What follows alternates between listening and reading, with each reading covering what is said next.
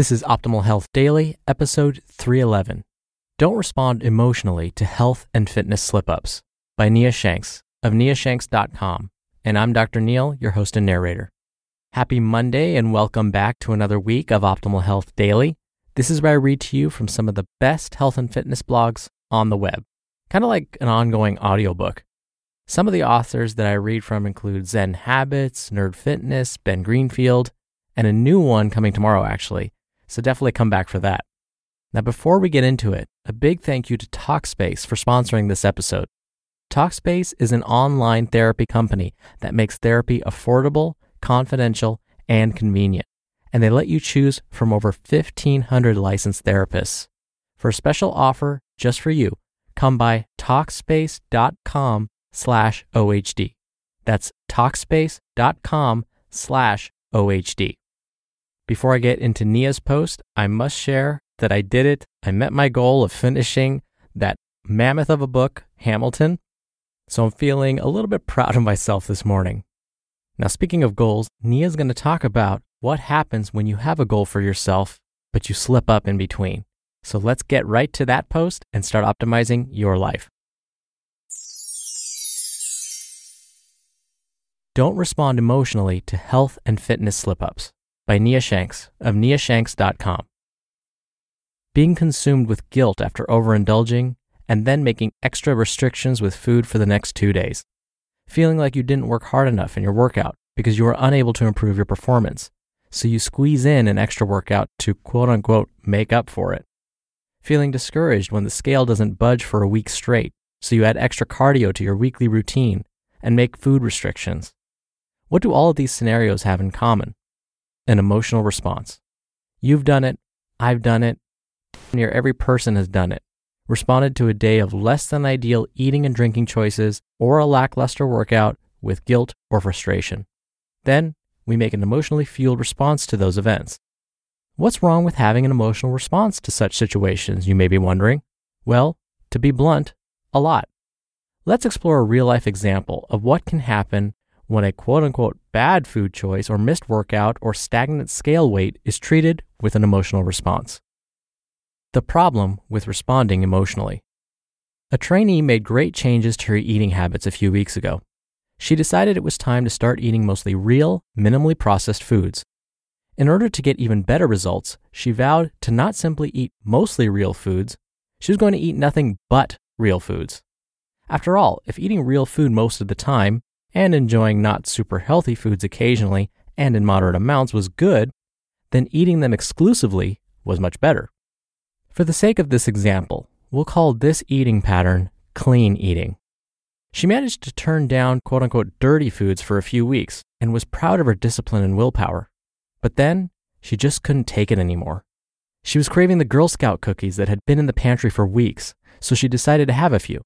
After eating a few, she rationalized, well, I screwed up and ate something quote-unquote dirty, so what does it matter if I eat more? And eat more she did. She devoured the whole sleeve of delectable cookie goodness. Immediately, she was stricken with guilt. I was doing so well. How can I make up for this slip-up? Was her response. Her choice for an appropriate course of action was to make tomorrow's workout tougher and longer. And eat less tomorrow too, to compound the damage control efforts. You can hopefully see the problem, but it doesn't stop there. This emotion-based response will soon become habit.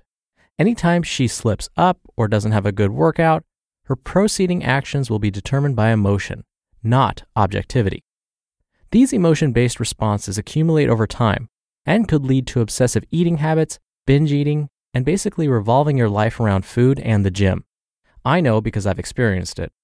Revolving your life around food, the gym, and chasing a specific body image causes the ugly side of health and fitness to rear its grotesque head. But this can be prevented if we remove emotion from how we view our eating choices, our workouts, and things like the number on the bathroom scale. Let's replay that scenario, but instead respond objectively with no emotional component. The power of responding objectively. Our trainee decides to start eating mostly real, minimally processed foods. She ruins something good by taking it to an extreme when she vows to eat clean exclusively. After a few weeks, her willpower vanishes and she puts down a whole sleeve of Girl Scout cookies. Rather than getting upset, she stops, looks at what happened, and figures out why it occurred. Here's what she discovers. 1. She ended up eating a whole sleeve of cookies because she has set a rigid, restrictive rule: eat nothing but clean foods. She realizes this was silly because there's no way she could follow such a rule long term. Problem successfully identified. 2. Discovering what led to her eating a whole sleeve of cookies, she remedies the issue. Going forward, she's not going to use the clean/dirty food labels and will instead choose to eat mostly real, minimally processed foods most of the time, and will enjoy her favorite foods like Girl Scout cookies on occasion in moderate amounts, i.e. the diet that has no name. 3. She needn't do an extra or harder workout to punish herself for eating too many cookies. Rather, she's going to move forward making food choices that make her feel great, and she's going to get stronger in the gym. Our trainee objectively observed the scenario, what caused it to happen, and chose a simple solution going forward to prevent it from happening again. No guilt, shame, remorse, or frustration required. Better yet, when she faces another challenge, she'll be equipped to handle it with the same positive attitude. For example, if she hops on the bathroom scale and it reveals a 2-pound increase, she won't respond with an emotion-fueled attitude like, "What the hell? I gained 2 pounds. Now I'm going to do an extra workout and eat less today. I must get this off as quickly as possible." Instead, she'll be objective. So I gained 2 pounds. It makes sense because I've skipped several strength training sessions this month and my eating habits haven't been great. Instead of packing a lunch for work, I'll be getting fast food multiple times per week. I'll start packing my lunch again and keep the kitchen at home stocked with minimally processed foods I enjoy, and I'll take a protein-rich snack to work so I have energy to go to the gym after. I'll get back into the habits that make me feel great, and I know I'll be moving in the right direction. How you eat, how you work out, and the number on the scale shouldn't have the power to affect your mood for the day. When things don't go as planned or you get off track, don't respond to the situation emotionally. Choose instead to do something that can help you in the short and long term. Be objective. You just listened to the post titled, "Don't Respond Emotionally to Health and Fitness Slip-Ups" by Nia Shanks of niashanks.com. And a big thanks again to my sponsor for today's episode, Talkspace. We all need to take better care of ourselves, and our mental health is no exception. That's why today's sponsor, Talkspace, the online therapy company, makes it easy to connect with an experienced, licensed therapist that you pick based on your preferences, and for a fraction of the price of traditional therapy. You can send your therapist text, audio, or video messages, or do a live video chat. Talkspace therapists are fully licensed and go through a rigorous screening process in addition to thousands of hours of supervised professional training. To match you with your perfect therapist, come by Talkspace.com/OHD. As a special offer for our listeners, you can use the coupon code OHD to get $30 off your first month, all while showing support for this podcast. That's the coupon code OHD and Talkspace.com/OHD. Talkspace, therapy for how we live today. A little while back, I wrote a piece on a very specific diet. The diet happened to be very restrictive. One of my colleagues actually happened to see the article and wrote me a long email in response. My colleague said that the diet actually helped them tremendously and they look at food very differently now. She seemed to argue the point that basically I was wrong, it's not too restrictive, and it helped her. I was actually very glad to hear that the diet helped her. Truly. I'm not lying, I promise. I want folks to do what's best for them.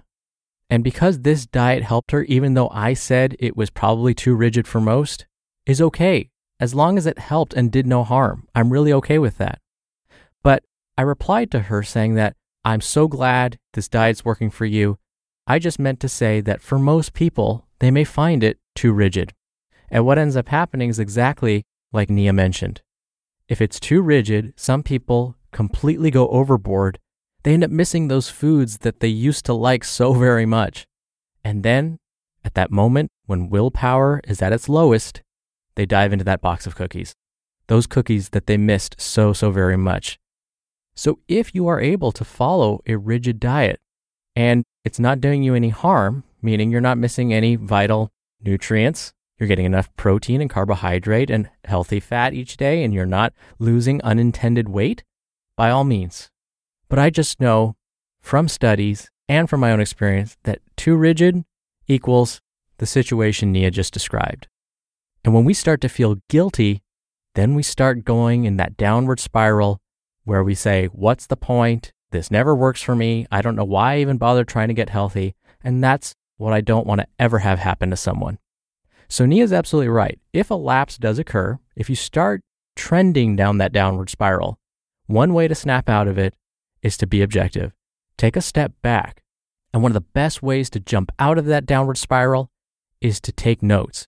Write down what and how much you eat. Write down when you exercise and what you did. That alone can help you get out of that downward spiral and back on track.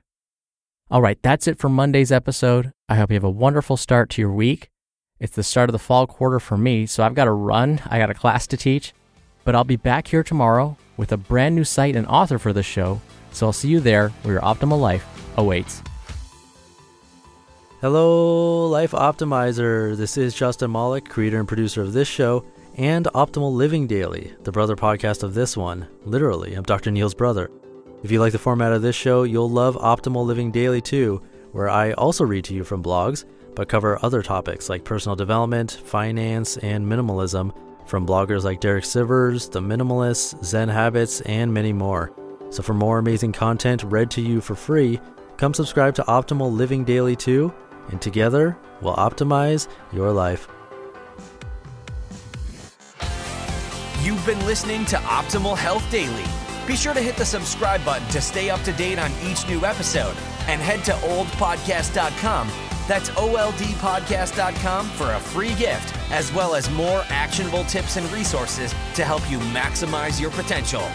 Thanks for joining us, and remember, your optimal life awaits.